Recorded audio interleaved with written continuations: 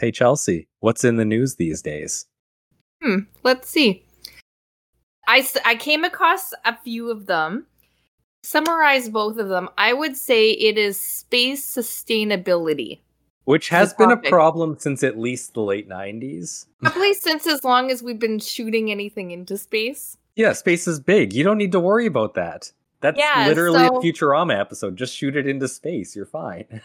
Exactly. And then you never have to worry about it again until you want to go into space lots. So a few articles that I have are as space junk multiplies, Pentagon is stuck tracking it for civilians. The Pentagon has put itself in charge, I guess, of tracking all the space debris that's put up into space. So this includes satellites. This includes anything that's crashed in space and now is kind of... Sorry, can I add one thing there? There's a specific reason the Pentagon put itself in charge of this, and that is by satellites. They do not want anybody to know where they are at any given time, so they don't want anybody else to be in charge of tracking all. Would China be the same, though? In theory, and they know exactly where all those satellites are, but they don't want civilians to be in charge of tracking all this stuff because they are keeping a lot of these satellites top secret. So it's funny that you say that because this article that I was reading says private industry is launching at a pace with which the military space surveillance system can't keep up. Now, lawmakers say the Commerce Department's fix is running late. This article kind of went into the fact that it's being privatized. So private companies are going up into space. So right now, they put themselves in charge back when there was only 2 countries that were in space. And now there's more and more countries going up into space. Now they're not able to keep up with the amount of stuff that's going up into space. So essentially, when they were seeing a collision coming, they would contact them, being the Pentagon, would have to contact the country in which was in danger of being hit by another space debris. And they were having to do it. Now they're seeing the privatization. So Trump actually passed a bill where they're seeing a lot of, because they've had a change in administration, now they've kind of taken a back seat to it because they had another change in the space program because of it. So they kind of said, you know what, here's a bunch of money to fund you, but the Pentagon saying this kind of needs to be outsourced at this point to be able to track it because there's so much up there. So I thought that was interesting. And then I kind of took a look. And another part of that is they don't, again, want that information to be FOIA-able. That's true. About what they're tracking. So they would rather it not be in government hands. That's a lot of these things where it's top secret. They don't want people to be that makes sense. And it's funny because there are amateur astronomers out there who do track spy satellites in the night sky. But a big part of what needs to be talked about is the fact that there's no real regulation on who can be in space. Plus, they've privatized it now. Yeah. And modern day Ayn Rand, Elon Musk, is currently launching 46,000 satellites into space to act as internet service for the world, which he's going to charge a arm and a leg for. It's called Starlink. 46,000 satellites once it's done. It's going to make up a very large amount of what's in the sky. Astronomers pissed because it's going to make ground-based telescope use basically useless because it's too bright. But yeah, nobody's regulating him, so he just says whatever. There's no regulation. And then basically from what I could put together, it's up to the country where you're launching this from to kind of regulate it. So everything's being moved away from the US. And they've been launching everywhere, including out of international waters. Wow. Yeah. Interesting. So, I mean, that's kind of an important thing. So, and then to do with this, I got thinking of that rocket that China just put up into space, which is the Long March 5 rocket, which is currently being heavily criticized because of the irresponsibility of China, because it obviously came down and China kind of said, well, we don't know where it's going to land. It'll probably land in the ocean. Water. Mostly water. Yeah, they said it'll probably land probably in the ocean. And it became uncontrollable and they couldn't predict where it would crash back down to Earth. And it ended up crashing down on the Ivory Coast, I think it was. But it was a huge thing. And so right now, according to the European Space Agency, there's about 6,900 of 1,370 satellites placed into Earth orbit that are still circulating, with about 4,000 functioning, but the number of debris objects regularly tracked by space surveillance networks stands at 28,160. And the discrepancy is accounted for by more than 560 breakups, explosions, collisions, or anomalous events resulting in fragmentation. You said they can only track about 20-some thousand. I didn't say how many they can track. Is that what I said? I thought you did. Yes, sorry. 28,160. Yes, that's the number how that many, the regulator tracks. How many satellites did I just say Starlink is launching? A lot. 46,000. Yeah. And you know what? You even look at that and how much is already up there. Yeah. And a lot of these are dead satellites. None of them are working. They're just caught in orbit and nobody cares to bring them down. No, there's no money in actually doing anything about them. But if one of those hits anything, it basically becomes a crapshoot of what's going to get hit. And these aren't evenly distributed around the Earth in some like perfect sphere just above the Earth. There are orbits that more naturally fit to things staying up there for a while. So it's more narrow bands that all of these thousands of items actually survive in. But you did talk about orbit of the Earth. When we're specifically talking about satellites, it's actually near Earth orbit that we talk about, because that's where they find that these things can stably orbit. Lower Earth orbit, right? Near Earth orbit, yes. And one of the solutions to all the problems that they're going to be seeing coming sooner rather than later is to just move into mid-Earth orbit. Yeah. Which is about 1,000 kilometers away. Yeah. Doesn't solve the problem. It just puts it off until a later date. Well, that's exactly it. And really just traps us even more inside if everything's Earth going into space, I mean, it's something that has to be dealt with. And it brings up a lot of issues, because this is obviously a new issue for becoming a spacefaring race, where we've already made a mess of space. And I thought it was so interesting. And then they go on to say that the big problem's not the big satellites that no longer work. It's when the big satellites that no longer work hit something and turn into much smaller fragments that not only can be tracked, but because they're moving at such high speeds, they are supersonic bullets. They said there was a tiny little paint chip about an inch that went through on one. It wasn't the space station. I think it was one of Tesla's space rockets, where they got a warning. They had to strap up because there was some debris, and it went through 2 layers of their 3 layers of the windshield of glass, and it was a tiny little fragment. And it said that these little fragments alone can take out an entire spacecraft and bring it down. There was just a portion of the International Space Station was taken offline because it was hit by space debris. This was just last week. Thankfully, it was just an arm. If anything else had been hit, there could have been people that died. Yeah, it's pretty crazy to think about. And you think about where our civilization is going. It might be a business venture to go in and take out all this debris. However, I have no idea how you would do it. Well, and we're going to be talking about recycling today. There is what's called rare earth elements that are required to make the things that we're putting into space. They're called rare earth because they are hard to come by. Once they become basically not viable anymore to find them or mine them, they might actually have to resort to getting them back from what we're putting into space. Now, it's trace amounts in there, but there's literally none on Earth anymore, because we keep sending stuff into space and there's finite amounts of materials here. And it's not something that we think about being mostly here on Earth. As we go more into the future, obviously see it was a huge thing with the privatization of space. More and more we're going to be looking to going into space. So it's definitely something that's going to affect us. And we have all this, we've already made a dump out of space. Essentially, we're just sending it up and we're not caring about it because we're, it's not right in front of our face. Well, and you can see that. Watch the first moon landing, basically all the videos of how we get rockets into space. We have first, second, and third phases of the launch where they just drop pieces of the aircraft to float away. It's just like when we go into it's irresponsible. It's just like, what is it, Chevron that went into Ecuador and it wasn't right in front of their face in their own country, that they treated it like garbage, dumping oil into the Amazon. They have here, it says that if there is even a little bit of a collision, that it's going to make entire areas of space unusable if they create a crowd of dangerous debris. So yeah, and a lot of the stuff we send into space, it doesn't have any propulsion systems. Like, we leave them there to do their own thing. They have minor ways of adjusting themselves. Worry but not about it all of them. later. But if anything gets hit, suddenly that thing's trajectory is also changed, and it screws everything up. But with that, do you want to get started on this episode? Let's get started. Okay. The music. From the unexplained to the mundane, why don't you come join us on our journey to the fringe?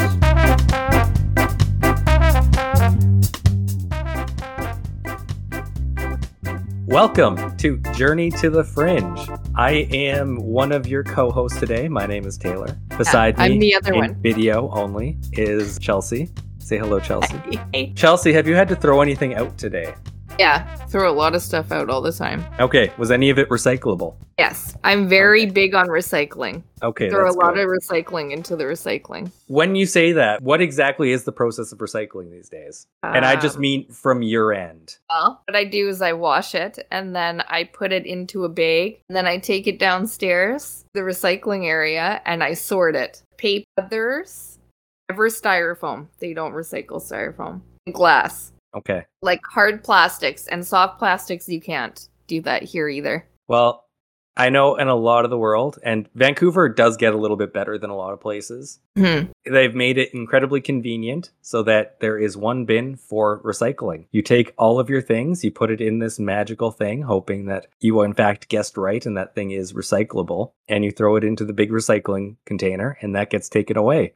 And you have done your part for society. Yeah. There is a big problem with how we treat recycling in the world. Today we're going to talk about that. Some might consider this a political episode. I don't think it's political, but it is a thing out there that does need to be talked about, so we're going to. I'm going to start with a bit of a history. We're going to focus heavy on plastics today. We are going to talk a bit about pretty much everything that does get recycled, but we're going to focus big on plastic because that is the biggest problem. From there, we're going to talk about some changes, specific points in time that are important to this timeline. We're going to talk about international trade, and we're going to talk about what that actually means for what's in front of us. Let's do it. Okay. Without further ado, plastics really get their starts right around the end of World War II. It was basically designed as something that would be lightweight and durable to be used in war. But as it was being developed, the war had ended. So we needed to find a new place to actually sell these wonderful genius ideas of science. Just so we are clear, plastic is a genius idea. It is durable and you can make it in basically any shape you want. A lot of those good qualities are also reasons why it's not great for the environment. But after the military end of market fell through after World War II, what happened is they started to market it more to the people coming home and this economic flourishment that was occurring in the 1940s, 50s, and 60s in the US. And there is a PR campaign selling to families something called the Disposable Society. And it is hilarious. I just need to share with you some of these advertisements that people used. Oh my god, old school advertisements or something else. So there is the Disposable Society. That's nice. And this is being advertised to a generation in the world that tried to throw nothing out. And there's stories about people when the plastic was first introduced being kind of, well, they were first of all washing everything. So they had to be taught that this is meant to be thrown away. And these advertisements are talking about the objects flying through the air in this picture would take 40 hours to clean, except that no housewife need bother about the resource saving and time that this is going to be doing for everybody. And really, it makes sense from a marketing standpoint. To get people to buy something consistently is much better for your bottom line than just having them buy it once and continuously washing it. Oh, yeah. And especially, it's not the same quality as plates or anything like that. So if you're going to be washing it, why not buy the plates anyway? So they had to sell them this way. Yeah. Also, it is a futuristic material. It's the material of the future. So people also bought it for that reason. But there are a lot of advertisements exactly like this saying, no, you can just throw it all out. Don't worry about it. Advertising is a powerful thing. It really is. So this actually was quite popular for about, this did catch on as the way of the future. People loved it. And like, I think you remember going to like family barbecues when we were little and it's all the big plastic plates. It's still a thing, really. Yeah. Unfortunately, I don't want to say this episode may change it for me forever, but any barbecue I go to, maybe years ago now, a lot in the last oh God, year. what a day. But most of them still do that just because then you just throw it out and you don't have to worry about anything else. Oh, yeah. And that's the big thing, is the convenience of plastic. Yeah. The problem of that being is plastic is, because it is a hardy material, doesn't break down. Like, it does break down, but it always stays in strands of plastic that won't break down. And they'll get down to the microscopic level. Yeah, but it doesn't, what's the word? Like, Decompose. decompose, yeah. Yeah. Exactly. Yeah, it's getting to such a crisis point in the world that they estimate on the average North American will ingest about a credit card's worth of plastic every week. Wow. Just from what we eat, what we drink, and what we breathe. That can't be good. No. Also bad in the oceans, but that's a completely different story. I'm just going to talk about that part a little bit later on. So people did buy into this policy, but in the 1960s, it really started to kind of catch up with society, looking around, seeing this garbage everywhere. People did actually start to protest. And in 1969, they had the first national conference on packaging waste. And it went from September 22nd to September 24th, 1969, was held at UC Davis, and it was sponsored by the Packaging Industry Advisory Committee. Protest? In it. And you can find this document. It's widely available. It's hard to read because it's from the 60s, and there's no like internet version of it. You have to find the original pictures of it. But in it, in the summary, they basically say the conference focused attention essentially on defining and clarifying the many problems related to the accumulation and disposal of packaging waste generated by an exploding population and marketing trends which have led to a wide variety of convenience, consumer packaging, and similar professional industrial disposable packages, all of which are increasingly made of materials that won't burn, break, crush, degrade, or dissolve, ending in an exclamation mark. Basically, from here, they don't know what they're going to be doing because they know that this thing, it can't be broken down and it's very hard to recycle. From here, we really start to see something kind of flourish in the 1970s. In 1970, they had the first Earth Day. And in response to this, there is a video put out by the Keep America Beautiful Foundation. Very good policy to follow. Whenever you see a very PR'd name, there is a very bad company behind the name. The Keep America Beautiful Foundation came out with a commercial that came out in 1971, colloquially called the Crying Indian. And you probably have seen this commercial, Chels. It is it is the Indian who sheds a single tear for the garbage that falls at his foot. It also turns out the guy playing the Indian is actually a second-generation Italian immigrant. Wow. And I do apologize for using the term Indian. It is just how it was termed at the time. Okay.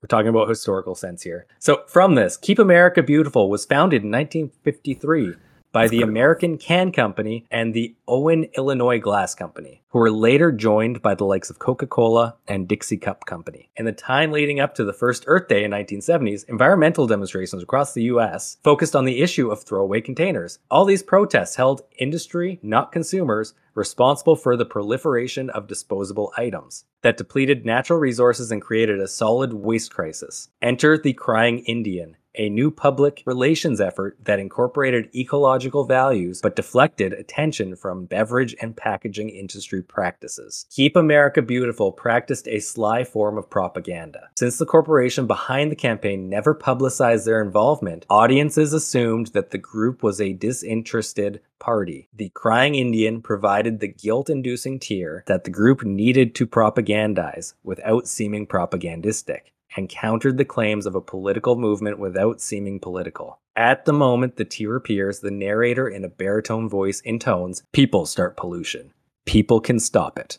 By making individual viewers feel guilty and responsible for the polluted environment, the ad deflected the question of responsibility away from corporations and placed it entirely in the realm of the individual action, concealing the role of industry in polluting the landscape. Wow. Up until that point, people did feel there was a duty on companies to take care of the life cycle of a product, which included how it would land in the landfill. You know what? You would think that as a consumer that the duty is on that, but the more I go through life, the more I realize that the big corporations are the ones that don't give a shit about anything. Oh, they care look about the to bottom take line. advantage.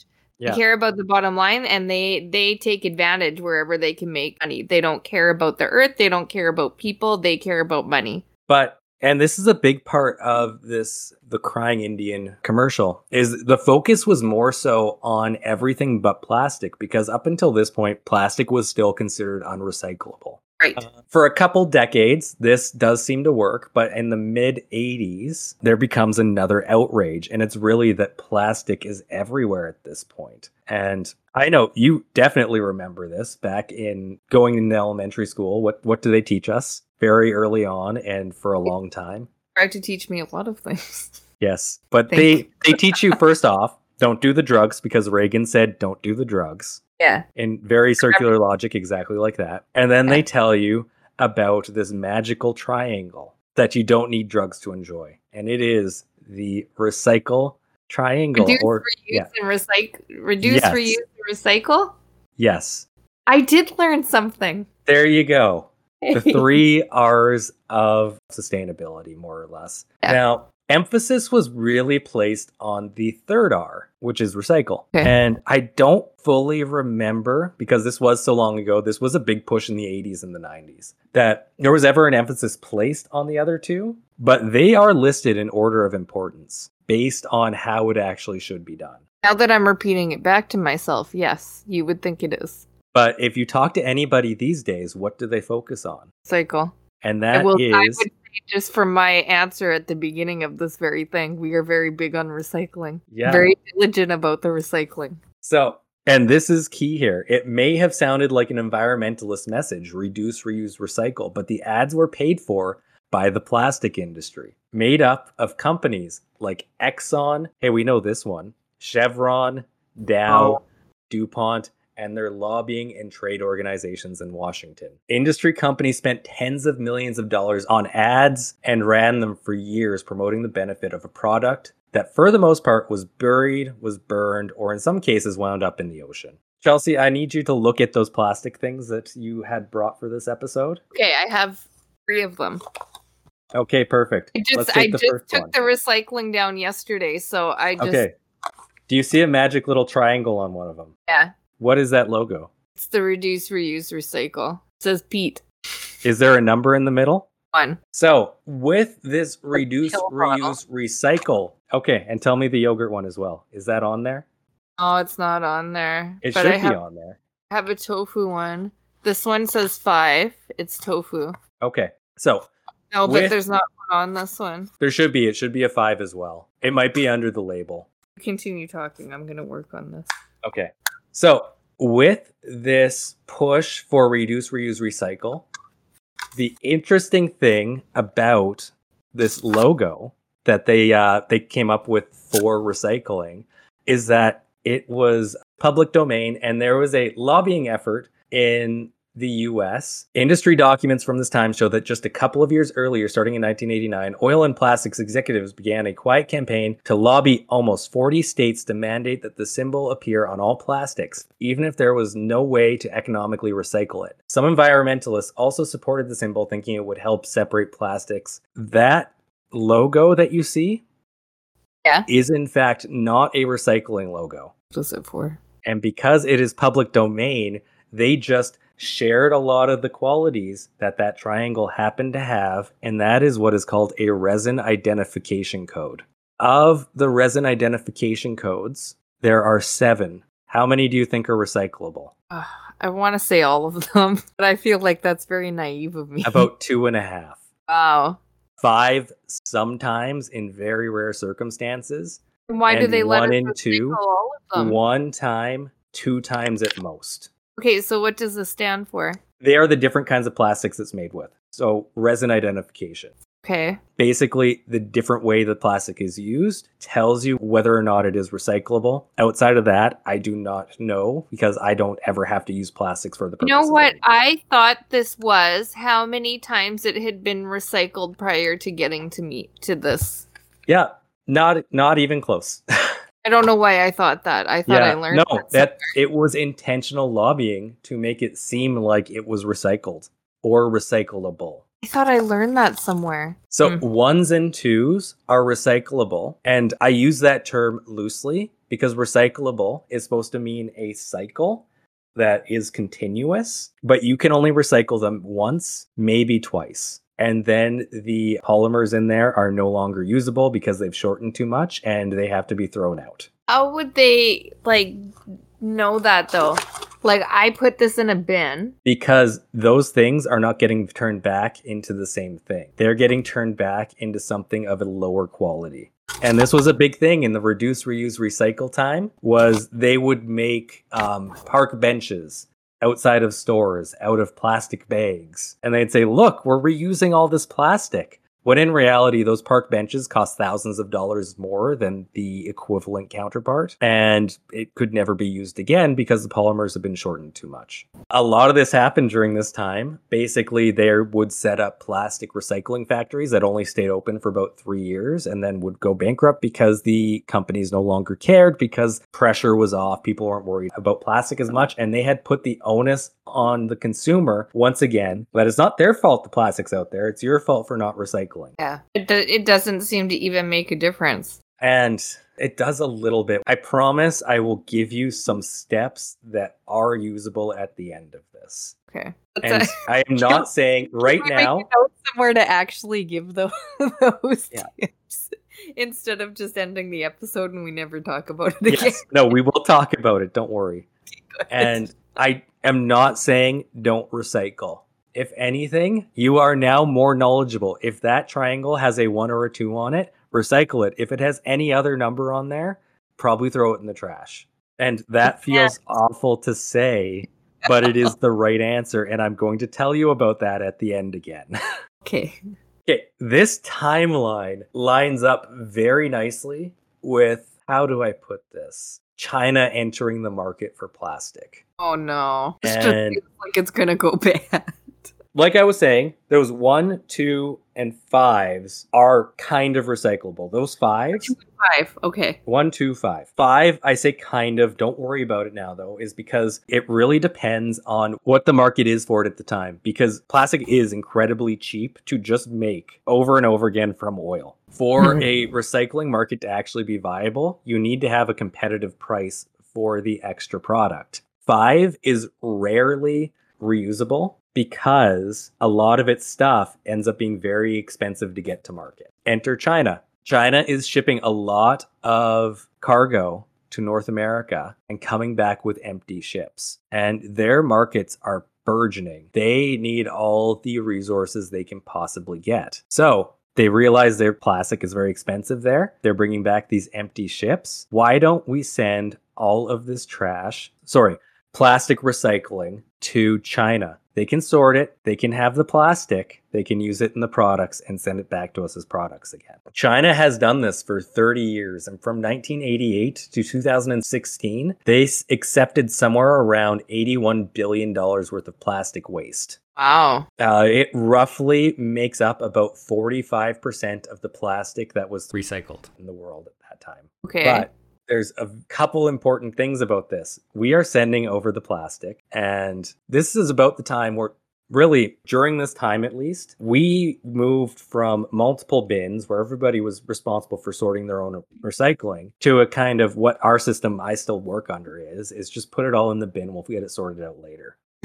The only reason it's really viable there is, first off, because they have cheap labor. So they can have people manually sort this stuff to find the actual good plastic that can be recycled from everything else that needs to be removed from it. Because if there is any taint within any of the plastic, it will destroy the load of production. Oh, sounds complicated. So they actually basically just sorted everything to what we could recycle and sent the rest off to China. And that meant they got a lot of the crappy stuff. What they couldn't use, they would either burn because there were valuable resources attached to the plastic, so they would burn the plastic, or they would just dump it in the river. China continued doing this until sometime in the 2010s. I didn't write this date down, but sometime in the 2010s, China stopped accepting plastic that had more contamination than 1%. Up until that point, they said we would take anything that had less than 40% contamination. And that means less than 40% is usable as plastic.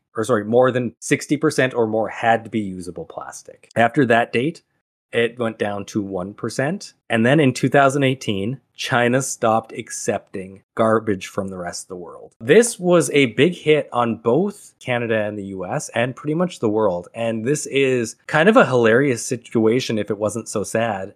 There would be garbage coming from, let's say, Newfoundland, just to get as far away as possible. Yeah. That would be loaded onto a truck, driven across Canada to the coast, shipped to China to be reused as plastic to be shipped back across the world. It is incredibly inefficient and it is incredibly wasteful of resources. Yeah, but I mean, at that point, at least it's being reused into something. It's not being just like burned into the environment where it really doesn't ever. Yeah, and that's when you're talking about recycling, there are really 2 points that need to be taken into account. It is the material, but it's also the energy that's used to remake the thing too. And if the energy that you're outputting to bring that thing to be reused is greater than just making that same thing, you got to take into account what that difference would be and whether or not it's actually worth recycling. Yeah, and it can be a sad point, but at the same time, when you're looking at things like paper, there is a point where paper is unusable as a recyclable material, but that's okay because we can compost that. True. But when it comes to plastic is there for life, and we are only going to get one more use out of it. Exactly, most. but at least you're reusing it and you're not just putting it into the environment where it's never going to break down. Yeah. Oh, that's disturbing.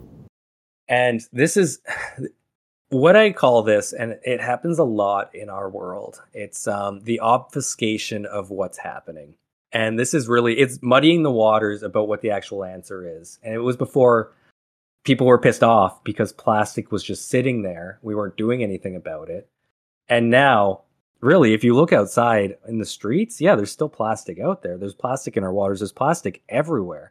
But people feel like they're doing something. And it's really hard to say whether or not this is helping and to what extent. But people don't feel the need to actually be out there and protesting that nobody's doing anything about this plastic problem. No. And this is Larry Thomas, the president of the Society of Plastics Industry, said in the 1980s, if the public thinks that recycling is working, then they're not going to be concerned about the environment. And this was their exact plan for the reduce, reuse, recycle. So it was a marketing plan. It was exactly a marketing plan. It's the follow-up to the Crying Indian. You know what? I remember the most from that I think and this is a little bit off topic, but also on topic. I think The Simpsons did a spin-off on that. They did. They moved the town. Yeah. There's Steve Martin's in that episode, too. It's a good episode. I can't remember the episode. I just remember... Oh, is it? Yeah. I think that's what I'm remembering more than anything is The Simpsons. During this time, the third world starts to get upset that the fact that the first world is offloading its garbage problem and recycling problem onto the third world, and they bring this strife to the UN. And they pass what's called the Basel Convention. And in 1992, they tried to pass a rule that basically said wealthy countries can't ship waste to poor countries without the poor countries' consent. We were doing it without other countries' consent? Yes, and I got news for you. China was consenting to it. Well, maybe. And in 1995, they passed another part of the Basel Convention which said that you cannot ship toxic materials for waste disposal. At least they tried to. 4 countries blocked it. Do you want to guess who? China? No, China didn't. They actually were okay with it. This is them coming into the developed world. I don't know. It is Canada, New Zealand, Australia, and Japan. Okay, actually, if I thought really hard, I probably could have guessed that. Yeah. Who's missing from that? The US, who you would think, oh, wow, that's a good move by them. No, they never signed on to the Basel Convention. So they were even further behind everybody else. What was Canada's reason for this? Well, they said it would impact the trade of materials destined for recycling facilities operating in an environmentally sound manner if they were found in the developing country. However, once recyclables leave our shores, we have no control over whether they are recycled at a proper facility or burned. What? Yeah, that's at about this time. Like something a first world country would say. And about this time, Canada is keeping about 80% of its plastic recycles, but the rest of it is going overseas. And they say that ends up being about 2,500 containers on ships full of plastic. I use the term plastic loosely. 2,500, that's like a lot per day. That's a fairly significant portion of a ship. on the sea. Yeah. In 2016, Canada took a big step and required exporters of waste to receive a permit before shipping waste. And no permits had been issued as of 2019. So in 2016, Canada said that we're going to crack down on this and we're going to be not issuing these permits for exporting waste. This had little to no impact on Canada's actual exporting of garbage. And it's a very simple answer to why. One, they just mislabel what's being sent out. So if garbage can't be sent out, guess what? It's labeled as something else. Two, this didn't stop export to the US. And they would sell to a third-party recycling middleman in the US who is more than free to ship it to anywhere they want in the world because they're not part of the Basel Convention. Now, in 2018, a huge ripple was felt in the recycling world when China stopped taking in this waste. And sorry, this is just a little bit of information. Canada exported 101,131 tons of plastic waste in 2018. Much of it went to American recycling brokers who then resell it to overseas companies. When Canadian waste enters the US, it is not tracked, so where it ends up is a mystery. Reportedly, it is often mixed with American waste and sent to Asia. So essentially what they're doing is United States is sending this stuff to countries that didn't say yes, they want it. They either say yes, they want it, or it's cheap enough to sort it there. And we get to a point here where these countries don't actually want it, but they are corrupt enough that that doesn't matter. Yeah. I mean, now enter Malaysia, who in 2016 took 168,000 tons of garbage, but in the first 6 months of 2018 took 456,000 tons in the first 6 months because China had closed its factories to international trade. Malaysia took over. Malaysia's so tiny compared to China. Yeah, I know. And tiny islands. Canada's containers were among 60 that Malaysia says were imported illegally from 14 different countries, including the United States, Japan, France, Australia, the United Kingdom. So I believe this is 2019, there was a big scandal, and you can see the headlines. Malaysia complains to Canada about illegal waste showing up at their docks. I remember something, and I don't know if this is Malaysia, where they had turned something around to come back to Canada. Yeah, and this is exactly it. The Philippines did the same thing. Yeah. That's like so crazy, and there's so many people, I hope, listening to this episode that you're doing what you think is your part with sorting things out or putting it in the bin, thinking that it's being dealt with. Just like I would get to an answer, I promise you. But if you can't wait for an answer, reduce and reuse are the answers. Yeah. Short answer. So with so many international countries closing their doors to this trade, Malaysia is trying to do that. All these countries are trying to do it because they've realized a lot of these countries have national medicine, which gets strained because all these people are getting sick and cancer from dealing with both the fumes and the muddied waters. That's exactly why China got rid of it. First off, because it got too expensive to pay their employees. Next off, because they were all getting sick. Next off, because they ruined all their water sources. When all these places shut their doors, the price of dealing with recycling skyrockets. And this is just one example. In 2008, the city of Lake Worth, Florida, signed a contract with Waste Management where the city was paid $10 per ton of single stream recycling that is collected. Single stream being it all goes into one dumpster. Multi-stream is what you have, where it's pre-sorted before it goes anywhere. They get $10 per ton of single stream recycling. In 2018, when the contract was up for renewal, the terms had shifted to the city paying Waste Management $85 a ton instead. Oh. So it went from being a profitable industry to have companies take away your recycling to you have to pay people to take away your recycling. Yeah. This city itself decided to change to what's called a dual stream system, which means there is some pre-sorting. I'm just wondering if I can just interject here.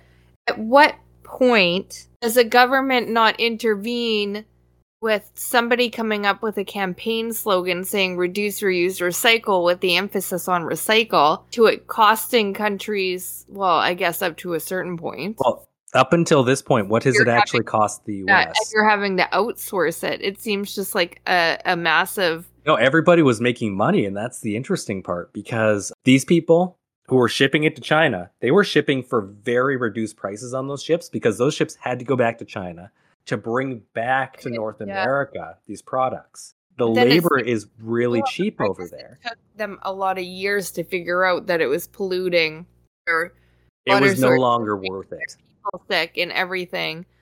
But why doesn't the government step in on something like that? I mean, even now we see such a poor. This being the case, just looking at what's happening now, it seems to be on the consumer side of people making any sort of effort to do the words like the stores that have the no plastics, where you go, you Yeah. like refill everything. Oh yeah, the refill stores. Not corporations, and why would the government not step in and say, you know what, this is costing us money at this point, like we're not going to do them anymore. Yeah. And even when you look at stores where you can go refill things with shampoo or whatever, Yeah, the refill stores. it often costs more money than just going and buying something that has plastic in it. That's kind of the weird part of this argument is like, what do you mean by government? Because a lot of these things, recycling is covered at the municipal level in a lot of places. Yeah. It's not really something that is federally regulated. Putting a problem onto another country that can't like readily deal with it. And it's Yeah, but that becomes an international thing that they don't worry about because everybody's making money off it. It's just like space at the beginning when we're talking about it, like it doesn't affect somebody right now. We can just put it somewhere else and then somebody else can think about it. That's just such a horrible attitude. With this entire system, they estimate that about 8 million tons of plastic end up in the world's ocean each year, which is about one dump truck full per minute being dumped into the ocean. Oh, that's so awful. A lot of people I've heard when they talk about this say that Asia needs to get their act in order. But having heard this, it is not just Asia, for we are putting our problem there. I wouldn't say that Asia would be, if I was to guess, and I have completely no knowledge about this, just putting that out there right before I say it, I would say that North America is probably, all the first world countries are probably the number one contenders of putting all this plastic into the ocean and putting it anywhere else. Yeah, but it's coming from their countries. So people don't see the problem directly. They see it indirectly. And how did you actually know before that 2019 article from Malaysia that we were shipping our garbage to other countries? No. I didn't. No. But yeah, just Canada alone, 101,000 tons. I guess somebody did a good job on their PR. Yeah, the plastic industry is very good at PR. Yeah, well, all of those companies are very good at PR. Like, look at Chevron on the Ecuador episode that we did. Yeah. Go back and listen to the Ecuador episode. Yeah, and about this time too.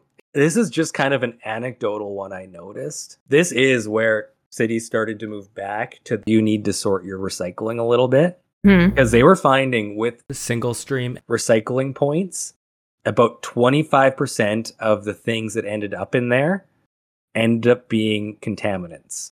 And that comes from something called wish cycling. And it's when you don't know, you think it's safer to put it in the recycling bin because you feel that it's better for the environment, which is very incorrect. It absolutely contaminates everything. You're putting like people in charge of it. Yeah. It's like everyday people who don't really know. They're just giving a piece of paper that say it. They're not trained in it or anything. And one of the hardest times is Christmas, because there's even wrapping papers you can't recycle, and there's wrapping paper that you can recycle. So like, what the hell? Yeah. Like, why are you making different wrapping papers that you can and can't recycle? Like, just make it all recyclable. But not. Chelsea, at least you've got the sorted containers where you are. So you feel confident that what you're putting in there is getting recycled, right? Not anymore, but yeah, okay. I was. So CBC did an inquiry into this, and they bought 9 tons of plastic and gave it to 3 different recycling middlemen. And this is what happens is the truck shows up at your place, picks up all the recycling, gets it sorted, or it goes back to a place, and it's then sold to recycling brokers who take it and either sell it to somebody who wants it or store it or do whatever with it. They sold to 3 different recycling middlemen Only one of the 3 actually ended up in a recycling facility. Wow. One of them sent it to a waste to energy facility where it was burned, and one sent it right to a dump. I don't even know how to react at this point because this is something that we pay for. Yep. And I feel like it's something that we pay for, and probably a small percentage of people know where this is going. It's an obfuscated process. Everybody's doing it in good faith that they're being told that it's recycling. Yeah. Well, and the problem too is they did a study and they said that if it wasn't Single stream. recycle that was being used, 2/3 of people wouldn't actually recycle. Yeah. They did a study and 2/3 of people said if we actually had to sort it, I wouldn't recycle. Really? Yeah. I mean, not that it's But- really going anywhere then when you do recycle. Well, there is a thing about that. We will get to it. And the single bin has problems for other things too. The biggest one being glass. Glass, when you recycle it, gets turned into what they call cullet. And cullet allows glass manufacturers to reduce the raw materials that they need to make more glass. Sorry, the key ingredients used in glass making are sand, mainly silica, sodium carbonate, and limestone.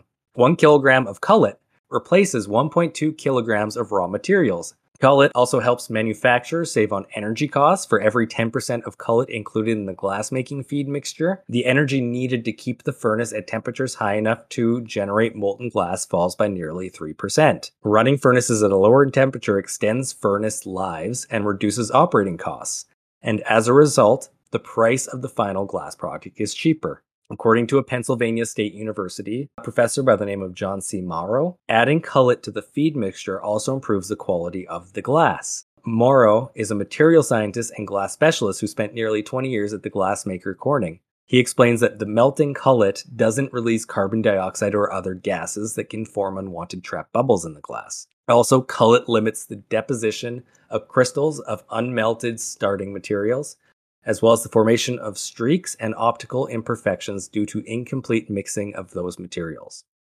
Finally, cullet has a significant environmental benefit. Adding the material to the mix reduces greenhouse gas emissions during manufacturing. When the carbonate from limestone melts with the other materials, they release CO2. Using 10% cullet in the manufacturing feed lowers emissions of CO2 by roughly 5%. Problem is that North America only recycles about 33% of its glass right now. Because putting everything into one giant container, putting that into a garbage truck, and then taking it to the sorting facility allows things to break. And the glass gets mixed in with everything else, and pretty much 40 to 60% of the glass that goes into the recycling process is unusable after it comes out because it's been contaminated. Oh my God. And one last thing to talk about before I get to the things we need to do. The world has produced over 3 billion tons of plastic at this point, and less than 10% of it has ever been recycled once. Wow. So that's a lot of downer news. What can you do at home after hearing all of this? Well, there is a movement in a lot of countries and a lot of states and provinces called extended producer responsibility. And that is that the producer should be responsible in some way to take care of the long-term impact of their product. Very simple. Whatever state or province you are listening from, do a search on Google and type in extended producer's responsibility. Insert your state name or your province name. See what comes up. BC does in fact have extended producer responsibility laws. Number 2, what else can you do? Well, we already talked about it. You can reduce and reuse. If you don't need it, don't buy it. If you do buy it, try to use it as many times as possible. There were stories that I was reading about synthetic dishcloths. There we go. Being shunned by the population in the 1940s when plastics were first being used in certain ways because they felt too highbrow not using socks that were no longer mendable to wash their dishes. Try to use everything you can to its fullest extent. I think the problem with it is that we're from a generation now that has been brought up. Yeah, we live in a commodity-based society. You asked me at the beginning of this, what did we learn in elementary school? Yeah. We've been brought up with this now. Yeah. That recycling is working, and not only recycling is working, we've been brought up with this plastic is cheap and you get it to throw it out. So like I said at the beginning, like I'll still go to barbecues where it's easier just to bring something where you throw everything out. Yeah. It's all about saving time and being able to throw things out. But I mean, I guess it's something even for myself. And I do take my time to recycle things, and I bring my reusable bags everywhere. I hate using bags from grocery stores. So I always feel like I'm doing a little bit of my part. I know that I've not always been perfect with it. And but, sorry, I forgot to mention this earlier. It is an anecdotal story, but fast food restaurants for the longest time, they still have them, and it's those sorted containers for all your garbage. Yeah. When you go in and you put your food waste in one, you put your straw and your lid in the other, and then you put the cup in the other. And around 2018, 2019, it happened a lot sooner in other places too. People started noticing it was all one container underneath. Really? Didn't matter which one you're putting into. A lot of these containers all go into the same thing. This is around the time where China stopped accepting garbage, or at least they were demanding less contaminant in their garbage. Recycling groups actually started fining companies or whoever owned a dumpster. If they found contaminants in your dumpster, they would start fining you, and they would just take your stuff right to the dump. Since most recycling companies know that people who are self-sorting are going to screw up, it was a pretty easy fine to levy on fast food restaurants. So fast food restaurants moved to one of two options. Either A, just put one container in there underneath so that people think they're doing something, but it all goes into the same garbage bag. Or two, leave them like that, but just throw all of the garbage bags into the dumpster. Basically, fast food restaurants do not recycle at all. Yeah.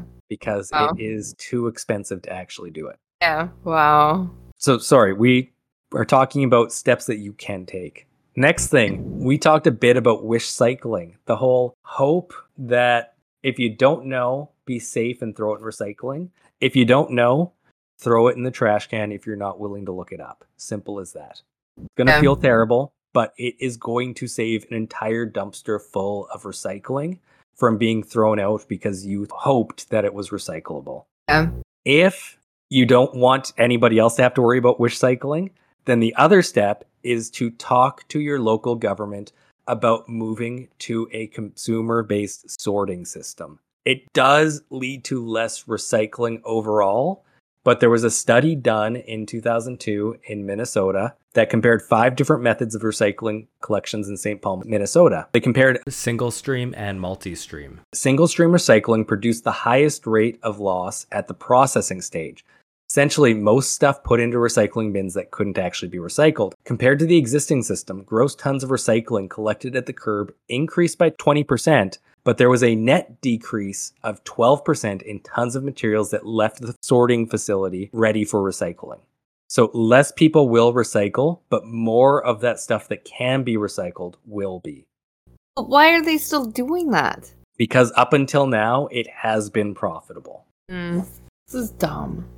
Next, this is kind of a strange thing to say, but if you have the choice between plastic or a metal, choose metal. Of all of the aluminum that we've ever mined and used, 75% of it is still in use today in some way because it is constantly recyclable. That's the other one. That's the other one that I have to sort. If you can, choose aluminum or choose tin because we know how to recycle those and there is no limit on how many times you can recycle it.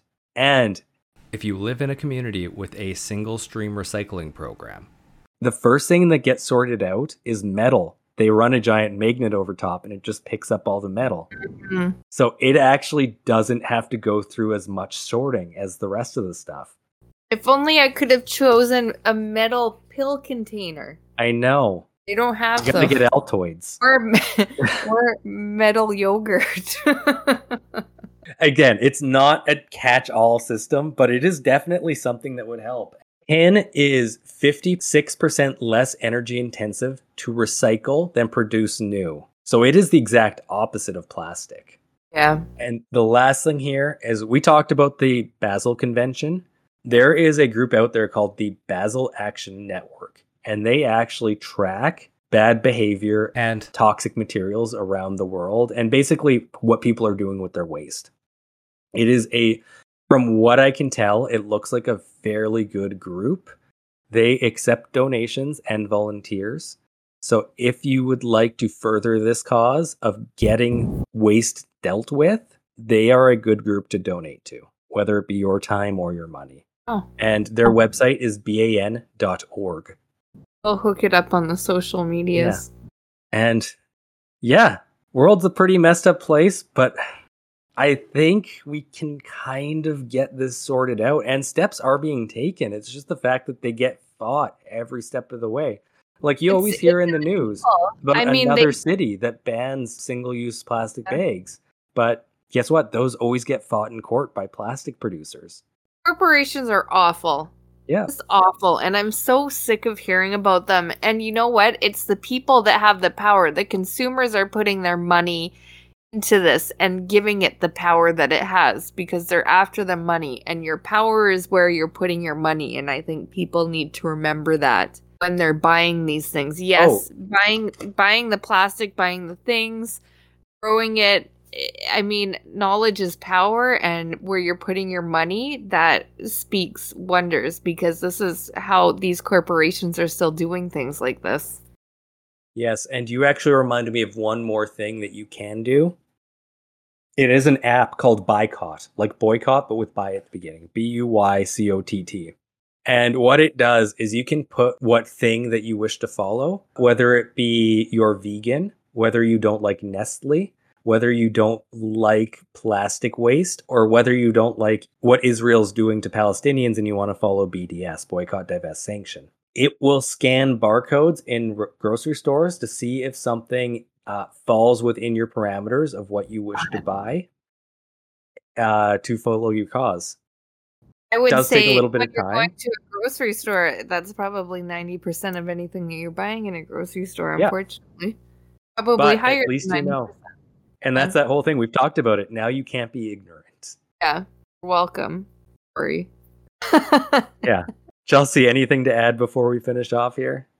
I am shocked because I don't do everything I can. I thought that I did, made a little footprint of something, and it turns out that I'm not doing much of anything, and I'm wanting to go to one of those stores now where they don't have any plastic. You just fill up your things. Yeah, that really is the next reasonable Super step that we disturbing. can at least take. And that is an ignorance is bliss kind of thing on my behalf. I thought I was doing a little bit of something. I guess the most I've been doing is using my reusable bags when I go shopping. And I need to do more because it's not right for me to be ignorant to it and think that it's being taken care of. It's our Earth. We all live here. It's the only place we can conceivably live for the next millennium. Yeah, we need to take care of it. And these corporations are just absolutely destroying it. And they don't give a shit about it. And we have to. And we have to put our money and our effort towards not destroying it because they don't care. They care about the money, and that's not where. Well, and the only thing that really is supposed to bring us on the level of corporations of that size is the government. So you do need to. Oh, what? It's not only the government; it's the people. No, people don't have the level. They need to organize, and government is supposed to be organized people. Yeah, it is. They're supposed to be representing us. And on that bleak note, thank you for listening to us today. Stay tuned next week where we talk about some cows. But yeah, probably in the way you would think for what we talk about. Probably. So with that, thank you for listening. We will see you same time next week. Bye. Bye. Thank you for listening to Journey to the Fringe. We are a new podcast, and we would very much so appreciate if you could like, subscribe, share, and if possible, provide a 5-star review or some sort of feedback if you feel like there's anything we could be doing better. But 5-star review is the best thing you can do for us, as it does help, unfortunately, in the world of algorithms. Yes, please and thank you. And you can follow us on social media at Journey to the Fringe. We don't have all of them, so try searching it. Instagram, we're on Facebook. Right now, we have a subreddit. And if there's anything you want to hear in the future, feedback, anything, you can email us at journeytothefringe@gmail.com. If there's something we're missing that you'd like to see us on, please let us know. We only know what we know, so we're only in so many places. Also, if you feel that we have gotten anything wrong, please let us know there as well, as we would really like to have the best information possible. We are only as good as our research, and if you can provide anything further, it's a real help. Or if you want to share anything, we will definitely, we're open to shares. So yes, thank you for listening, and we'll see you in the next episode.